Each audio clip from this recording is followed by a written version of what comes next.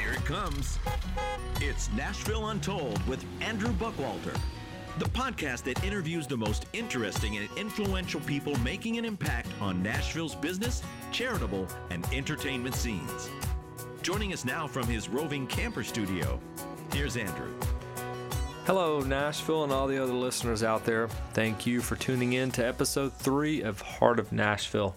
Today I'll be sitting down with Chris Marion in The Rambler, and we'll be diving into his story.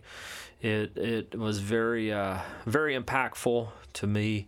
Got a lot of great stuff out of it. My dad had dealt with some of the similar stuff, and thankfully, by God's grace, Chris was able to step out of it and is doing some great things. He's got a great story, really, beyond even all he talks about here. So tune in and enjoy. Hello, Nashville. Coming to you from Mount Juliet. I'm sitting down here with Chris Marion. He is a local musician, and thanks again for taking the time to hang out with me. Absolutely, my pleasure. Well, I don't know if it's my pleasure yet. We'll see. You did give me a Diet Coke, so that's a good start. Try to kick it off on a good note, you know. After I win favor. Immediately. After I have these 72 questions that we'll try to get that knocked it down a couple of notches, but I'll give you a chance. All right, cool. All right, so we're going to start out first with a speed round. I'm going to ask you a few questions and just think quick, first thing that comes to your mind. Okay.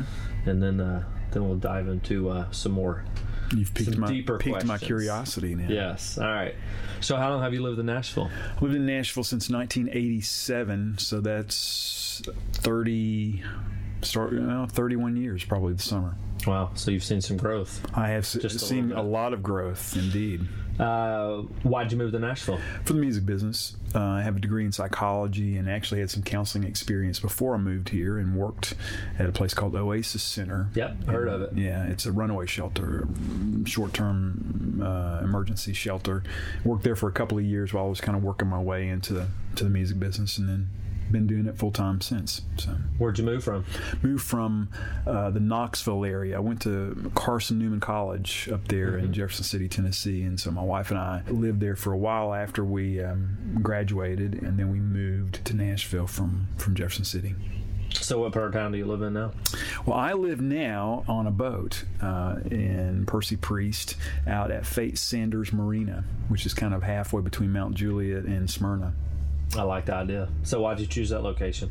Well, it was a good place to land. I got divorced a few years ago, and I needed a place to kind of land and kind of restart and get things going again. And a boat is a very contained, quiet existence.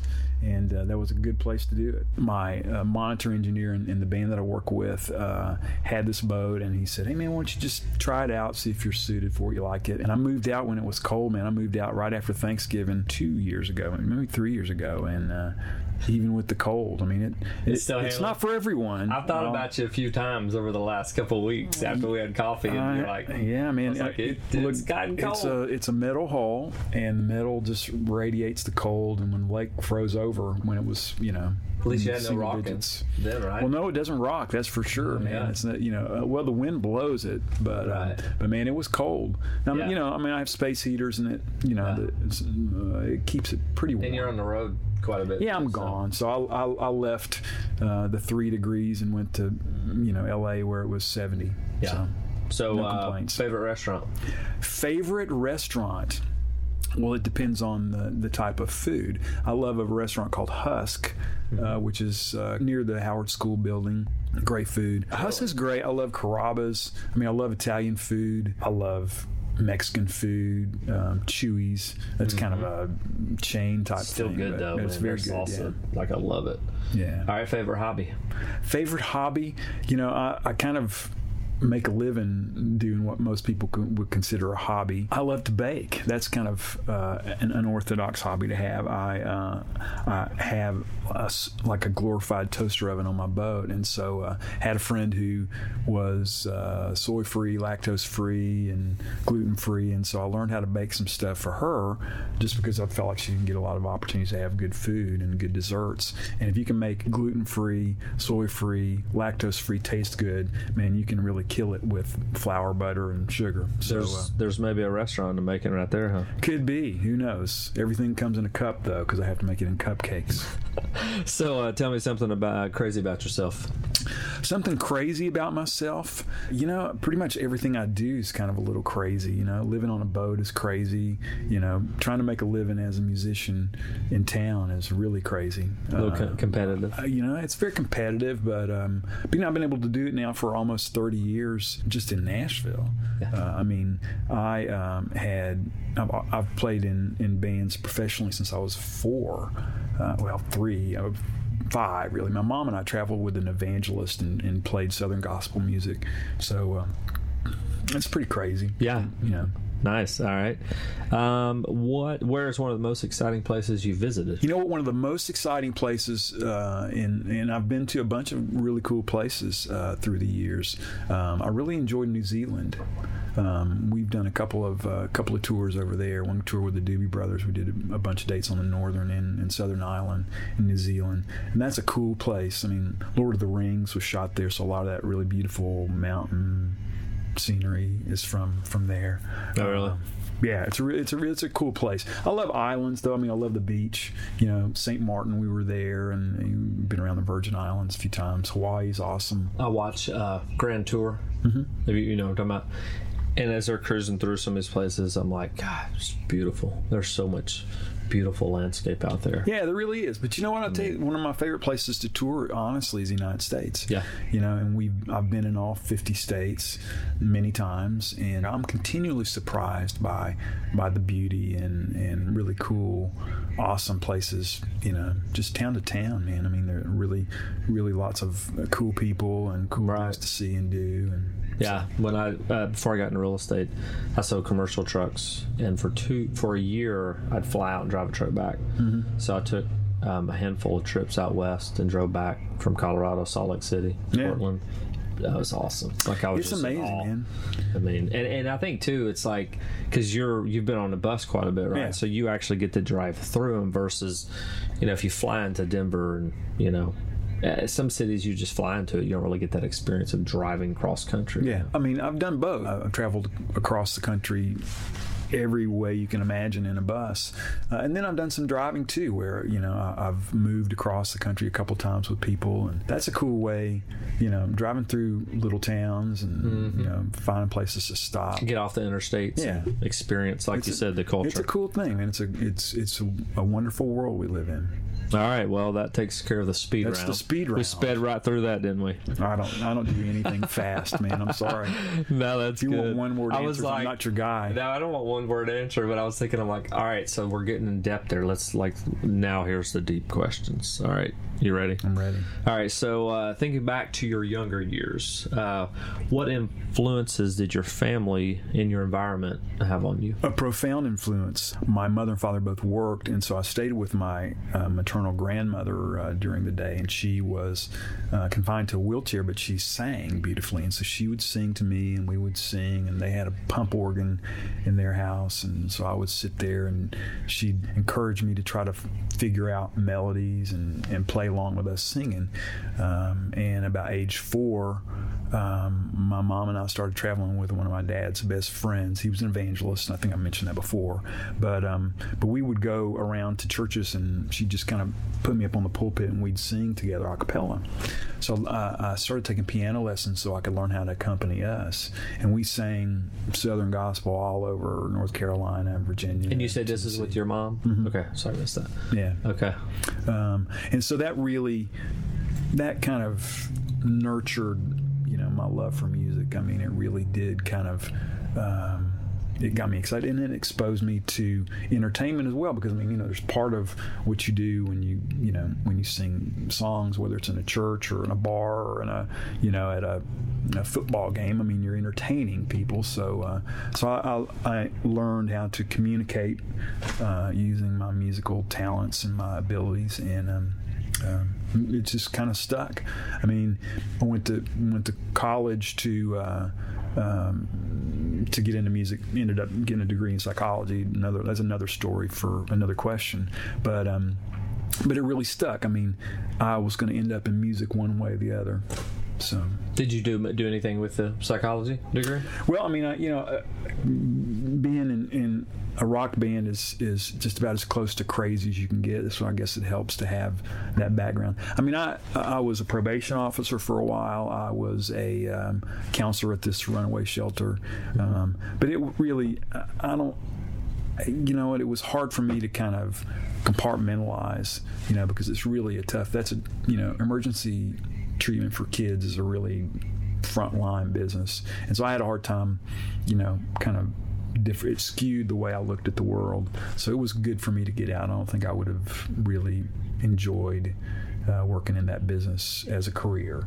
So what are some pivotal markers in your life that have helped shape who you are today? Pivotal markers. Well, I think that being involved in church and being saved and being a believer, that's a huge pivotal part in my life, because it's directed everything that I've done, because I've always placed a value on my faith and on my walk and my relationship with Christ. So that's a big pivotal part.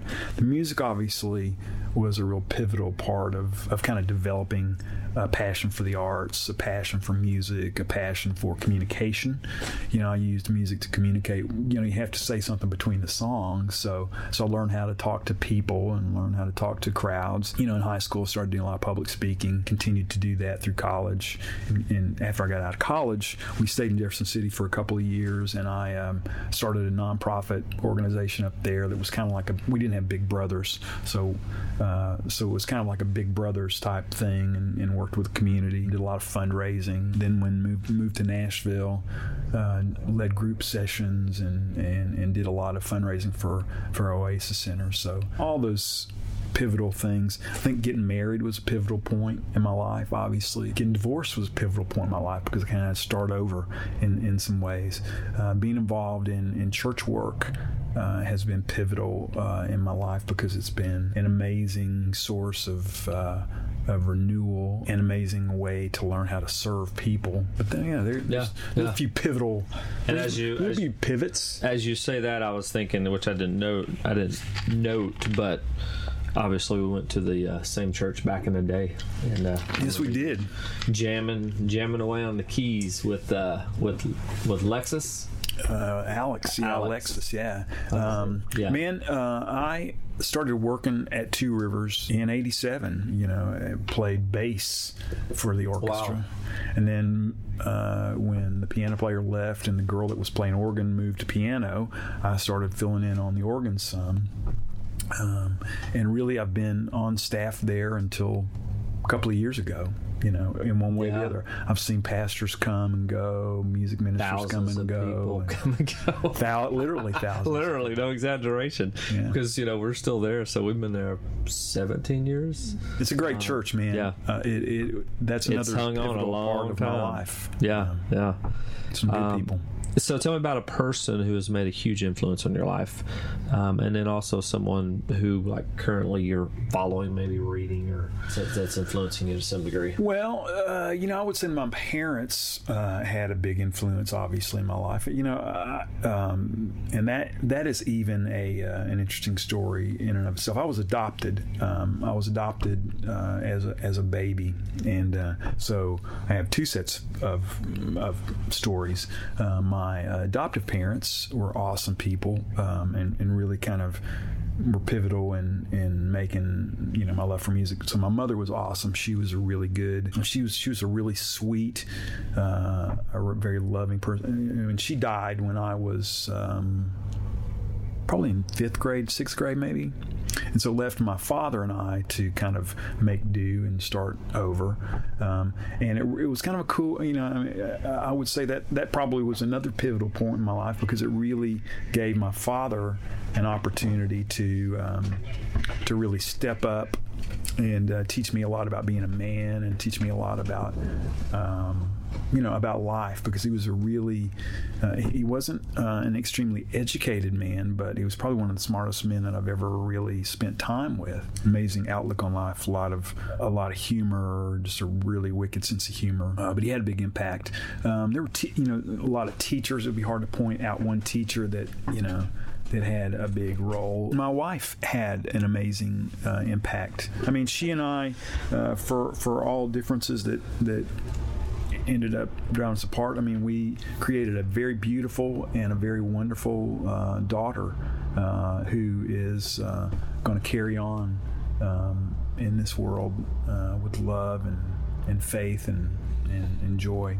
And then probably the most recent person who's had a really cool influence is my adoptive parents were really honest about the adoption thing, and I never really had a big issue with it because, I mean, I was chosen. I mean, I was obviously had people who loved me and raised me in church, raised me to believe in God, and I couldn't have had a more idyllic childhood.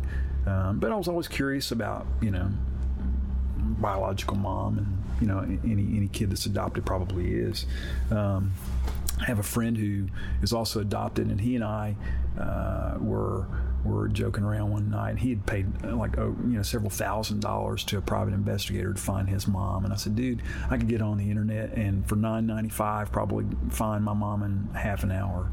And sure enough, I did. That quick? Wow. Yeah, I found her because I knew her name and I knew her age, approximately from when I was born.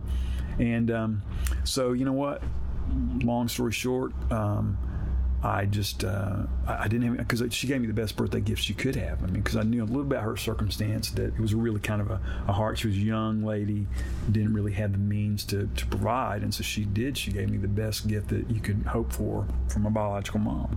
So no hard feelings on my part. I mean, and just kind of a curiosity. So I found her on Facebook. My daughter and I were looking. I was about to ask you, did you find her on Facebook? I knew I had a half sister and a half brother, and I found my half sister on Facebook. And sure enough, my mom was friends with my sister, and so I just sent her a letter and said, look, I really, here's my name and here's my age, and I really believe that you're my biological mother. And it kind of summarized what I just said, that I don't have any hard feelings toward you, and if you're interested in having a relationship, I'd love to entertain that. And she wrote back and said, hey, I've been waiting to hear from you for 53 years. Wow. So, and we've become friends. I've gone down. She lives in Dallas, Texas, and I've visited with her many times, and met, my brother and sister. And it's been a really good. They're Christian, beautiful family, beautiful, full of love, and she really did. She and her younger sister had grown up in a really hard situation, man. Alcoholic mom, and she was just barely 18 when she got pregnant with me, so she really didn't have the means, and my life would have been drastically different. So getting to know her has been a real pivotal thing for me, for, it's kind of like a 360 moment, Right, and big influence. That's pretty cool. Yeah. And even, I'm sure it brings, I don't know if it's closure or just perspective to the whole scenario, Yeah, not really closure as much as it just kind of opens a new chapter. I mean, it does kind of, it's a full circle moment, from the standpoint of, I'd always had questions, and I'd always been curious about it. And, it's interesting, the whole nature versus nurture, argument, that there are some real similarities, temperament-wise between myself and my biological mom, and we look alike, obviously. Did you get the cool hair from her? She does have very cool hair. Yeah. She does have cool hair. It's funny, I look at your hair, and I know another guy, and his hair, every time I see him, I'm like, man, you got great looking gray hair, I always remember yours was like crazy spiked up. Yeah, I used to have really crazy. This is more of a grown-up hairstyle. Nice, yeah, it's nice. It's still that's funny. Edge. Obviously, last 4 years sounds like you've been doing well. Mm-hmm. There's probably still moments when I know in sales it's like, man, I'm full force, and sometimes if I lose a deal or something, it's like, woo, then you got to pick yourself back up. So how do you cope with, just in life in general, if you have a down moment, is there a way that you're like, you pick yourself back up and keep going? Well, I think the thing that you learn how to do is obviously some people use different things to cope with. People medicate themselves with a lot of things besides medication. Sometimes people will medicate themselves in relationships. You can be dependent on people, in relationships in the same way that you would a chemical. Some people, when they get depressed, overeat. So for me, I've found healthy ways to cope with inevitability of issues. You're going to have ups and downs. You're going to have high points and you're going to have low points. But I think you have to develop a sense of strength, a sense of resolve.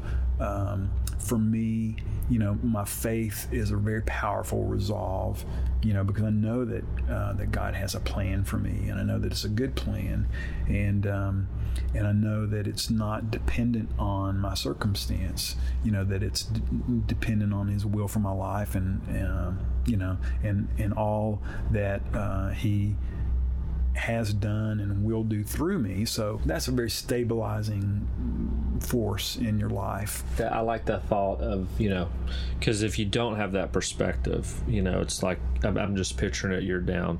And I was thinking about this because the last interview I did, we kind of had a similar conversation. And I just think of, when you look up, you just gain a whole new perspective. Yeah. And you get out of your funk because, one, you're focusing on somebody else and the thought process of their will in your life, Yeah. So you're able to push through, Well, and I truly believe that there's a lot. I think it's about a kind of a mind over matter circumstance, because there are a lot of times when it's going to be inevitable that we're going to have hard times, and everything's going to go right in your life. And I certainly don't want to discount people who struggle with depression, or people who are in the middle of their rock bottom, that somehow they've got to be positive and have a Bible verse to be able to quote at any given time, because it's hard. Look, Christians go through hard times too, man. I would suffer at that because I don't remember. I can't get a bad memory.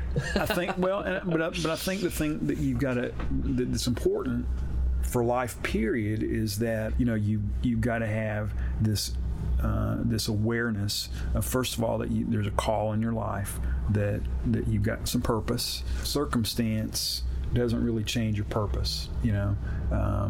I do a lot of things that are not necessarily ministry oriented, but I feel like there are some really positive forces in my life, some positive relationships that are healthy relationships.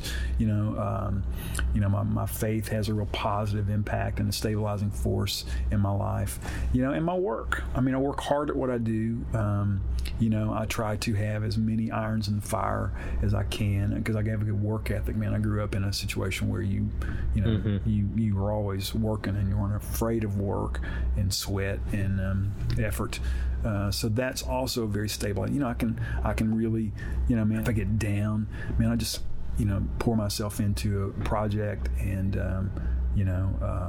and writing has also been, I've had a few gigs writing professionally, and still do some of that in a couple of outlets. And writing is a great way to express, kind of process for me. A lot of times when I'm when I'm working through issues, or something affects me, I'll just write about it, and people, not surprisingly, really, a lot of people have struggles, and people have commonalities in their struggles, and and a lot of times through my process of writing and kind of expositionally dealing with what I'm going through, other people have insight. And yep, it makes me, and all that, it makes me think of just having people around you too, that know you well enough, and hopefully are honest enough to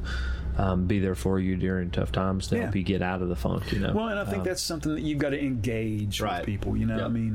We're not meant to be islands. We're not meant to be solitary. I work alone a lot, and I live alone, obviously, and so I'm not afraid of solitude, but there's I think we're created for relationship, and relationships, especially when they're healthy, can have a real positive impact on those low points. And For sure. So, with what you're doing, how long have you been in it with Little River Band? Starting on, I'm in my middle of the 14th year. Okay, wow, long time. And actually thinking of some of the Oasis and some stuff and impacting others through that. How are you currently, would you say, impacting others? Well, I mean, I try to, obviously, I feel like being in an iconic band, I have a platform, and I can use that platform in a realm of influence to be positive. You know, we were talking about Facebook and talking about negative stuff on Facebook and hateful stuff on Facebook, and you know, I kind of got sucked into that when the politics became so polarized, and you know, and I got off of Facebook for about a year. Honestly, some of it was just to keep my mouth shut and listen instead of talking so much. But another part of it was just I got frustrated with the negativity that a lot of social media, and it's still there. I mean, it's still just as flaring as it was, you know, before I decided to take my break. So as I've gotten back on, I'm really kind of trying to be intentional about not being part of the problem. You know, I have my opinions, and certainly, you know, I can sling mud like anybody else, but I don't know. I really, I've tried to be intentional about just making sure that the influence that I do have is in a positive, constructive expression versus just being part of the problem out there, just another voice of anger and hate, and you know, and I think I do have a good platform for expression, both musically and you know, I've tried to really use my Facebook relationship network to you know, to have a positive voice in some things, and most of your long posts they're public, right? Yeah. Everything, so you know, everything's on Facebook for me is public. I mean, I don't. You don't even have to be my friend to read the posts, because he's got some really good posts on there. It's funny, when I saw your post, I think I remember thinking, man, I haven't seen Chris's post in a while. I was trying to look you up, and I think that was probably about the time you just jumped back on, and it was very detailed. Yeah, I've had the same thoughts as now. I wouldn't get out, and I would usually do a long post when it was like anniversary or something thought-provoking, you know, so it would look really good.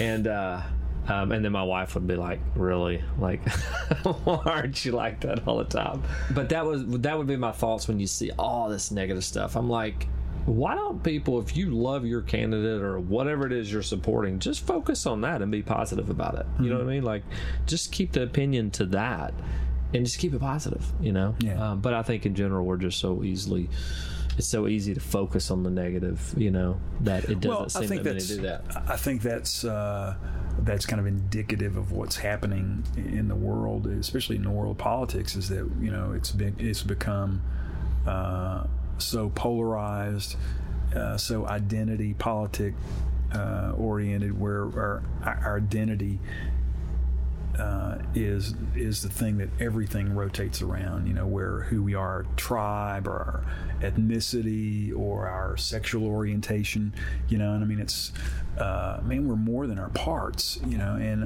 that's the thing, man, is I just don't like to, that doesn't move me, you know, to have someone try to divide me, because I have a lot more in common with most people. And that's been a cool thing about this band, is that, you know, I've met thousands of people, and I've, you know, in all these little towns that I've been in, you know, I've met interesting people and heard their stories. And man, there's so much that binds us together versus the stuff that really separates us. And I don't know, I feel, if anything, I feel an obligation for whatever I can do to bring people together, as opposed to separate them and drive them apart, you know, with my, you know, I mean, I enjoy joking and mocking, and, you know, I'll laugh at people's expense. Gotta have humor in it, right? Yeah. You know, and you know, there's a lot of funny, I mean, there's a lot of humor. You know, if you can't laugh at some some of the things that are going on in our world, you don't have a sense of humor at all. Right. But I've really tried, and who knows? I mean, maybe I'll go back. Tomorrow, maybe I'll just write this real ugly anti. Somehow tick you off or something thing. like I don't that. know. But for the moment, anyway, I'm really trying to be positive. Well, and I think too, like I've just going to this men's thing. There was people from, all over the U.S. there, and you would intentionally dive into different relationships. And it was funny. One exercise they did there, you had to stare at the person for 5 minutes, like literally just. And it was kind of awkward. First time it was. I almost started laughing because awkwardness. I'll go to humor if it's a serious moment. It's like, let's find something funny in here. And then the next one, it was 5 minutes, but it was really cool because the guy that he had said something like brief, and it made me wonder about his story. And so as we're staring, I'm thinking, all right, how can I get through this 5 minutes? And he had a very stern stare, and so I was like, man, I'll just pray for the guy, and I did. And then later in that night, we had a conversation, and we started talking, and he had but he had been in prison for a few years, and so he elaborated on a stern look. Yeah, it would, and that's what he was saying, because actually that was it, because I made the point that, man, you had a stern look, and he's like, well, basically, he said he got out of prison. He's like, you had to have a stern look because you had to let him know that you can't mess with me, and that was something. So, but it was really cool to. The more people you meet, which you've met, like you said, thousands, and hearing their stories, even though you have, firm convictions of your beliefs, it still gives you a different perspective on what other people deal with. And I think that for me, it highlights that regardless of where they're at or what they believe or how they act, it's like we're still just to love them, Oh, absolutely. And I think, and it's easier said than done, but I think just the more people you meet and the different stories you hear, the easier it is to have the grace, I guess, to love, Yeah, we call ourselves Christian, and that's what Christ did. I mean, he was, obviously you have to, he had boundaries, and, there were, convictions, but it was all in love. And I mean, I think you look at his ministry over a 3-year period, and you think about how those 3 years impacted the world, and it wasn't, because he beat people over the head with the Torah, or it was because he really loved people unconditionally, and wanted to affect change in the people that he came in contact with. And that's a good I don't know. Maybe that's a good divider, or the thermometer for how you relate to people. Do you meet someone and do you immediately try to figure out why you don't like them, or figure out what your differences are, or do you try to find some peace in some détente and something to have a conversation with, in commonality with people, and that Jesus was about relationship, and sometimes you have to get dirty and get down there where a person is to really have a relationship with them. Mm-hmm. You can't do it from your glassy perch. Right, yeah, yep. Agree. Not everybody, and the other cool thing, man, too, is that you recognize, and I've had, this has been a real advantage of what I do, is not everybody believes the way I believe. Right. Even in my band, I mean, and so you don't have all of the, the Bible vernacular. You can't fall back on, catchphrases, and you've just got to find a way to relate to people just person to person. You don't have the advantage of talking to somebody that's grown up in the Bible Belt and they know all the little cool isms. And half of the ones that have grown up don't know them anyways. Right? Yeah, well, I mean, that's the truth. That's the thing, man. So so at that point, people evaluate you based on the way you treat them and the way you talk to them. And if you want to have some rapport with someone, it's not going to be because you impress them with your Not at all. With your holiness. Again, as I think of the questions, you've probably answered this stuff throughout, but just in case it wasn't phrased exactly, as far as like if somebody's stuck, if they're wanting to do something, make an impact, make change, but fear is holding them back, what's some advice you would give them to push through that? I think that I think the obvious thing is to confront the fear. What is it that you're afraid of? What is for me, and someone in the music business, sometimes there's a fear of failure, but nobody wins. Very few people win from without having some failure that predates the win. I mean, we learn through trial and error. We learn through mistakes very often. So, I mean, I think that for me in the music business, my success has been more from recognizing what my strengths were, recognizing what my skill sets were, really trying to enhance those and develop those and nurture those skills to be better at them. When you confront, when I've confronted things where it just didn't work, sometimes you've got to recognize that maybe this is not going to be something that you're going to succeed at. There's nothing wrong with that. I mean, there's the worst thing that could happen to you in failure is stopping. You just got to pick it up, dust it off, and keep pushing. Mm-hmm. And who knows? I mean, sometimes the things that you fail at are the things that just happen right before success. Oh, agreed. So, if you could look back at yourself at 20 years old, what advice would you give yourself in regards to parenting or marriage or even business? Wow, that's a pretty introspective question. I think I would, on a business perspective, I would probably, I would say work harder.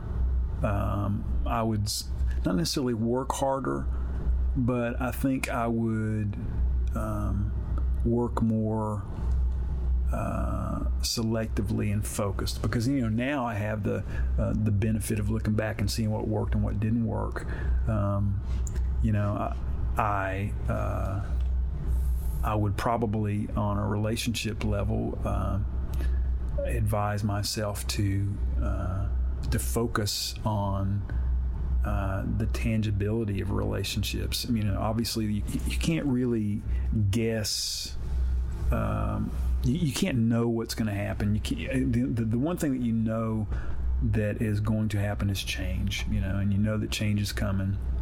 And looking back at my life, I would have. I would advise myself to stay focused on the relationship, to stay focused on protecting the relationship, to stay focused on the important things, the things that really matter in a relationship. Acquisition, wealth, not necessarily relationship as much as life. You get this. You start out marriage and you start out life per se, thinking that you have to acquire all these things, and if I own a house, man, I'll just if I can get a house, this will be perfect. If I can live here, if I can have this job, if I can do this, we can have 2.5 kids, and some of those things, some of those goals are not necessarily bad or good, but at the root of it, the things that matter are the things that you should put your energy into, and recognize that the things that come, the things that you acquire, need to be will always be a result of a firm foundation and really nurturing the things that matter in life. And then the other thing is just kind of icing on the cake. You better put a lot more effort into making the cake secure. Yeah, protecting the cake. Yeah, it's funny because you said focus quite a few times, and actually one of the questions I had in there was focus. How do you make focus a priority, keep the squirrels out of your life, which is obviously, again, key to doing that, because that's what, in your advice, and I know for myself, it's always goes back to the discipline and the focus, knowing what you need to be doing and just focusing just on that. Don't let all the, what is it, the shiny syndrome? Yeah, it's easy to get distracted, shiny object syndrome. Yeah, I mean, obviously there are lots of shiny objects that entice us and that seem like a great endeavor at the time. That nice Ferrari is really shiny. I should buy that. No, you should probably invest for long term or something. Yeah. Well, you know what? I tell you this, man. We spent a lot of our resources traveling. We had some good times, and that's one thing that I don't regret, because my daughter has a worldview and a perspective on life that we gave her. We could have probably saved our money and maybe had a bigger house and maybe had less debt, but there's a richness in life that we lived well that she has, and now she's going to practice in her life and the way she lives, where, man, I would rather live life with reckless abandon than have a bunch of abandoned wrecks, Agree. Yeah, definitely. So from the great words of Timothy 4:7, I have fought the good fight, I have finished the race, I have kept the faith. When your journey is over, what legacy are you hoping to leave? Well, I hope that I leave a legacy of love. I hope that people say I loved well, and that people say I prioritized the things that matter in my life.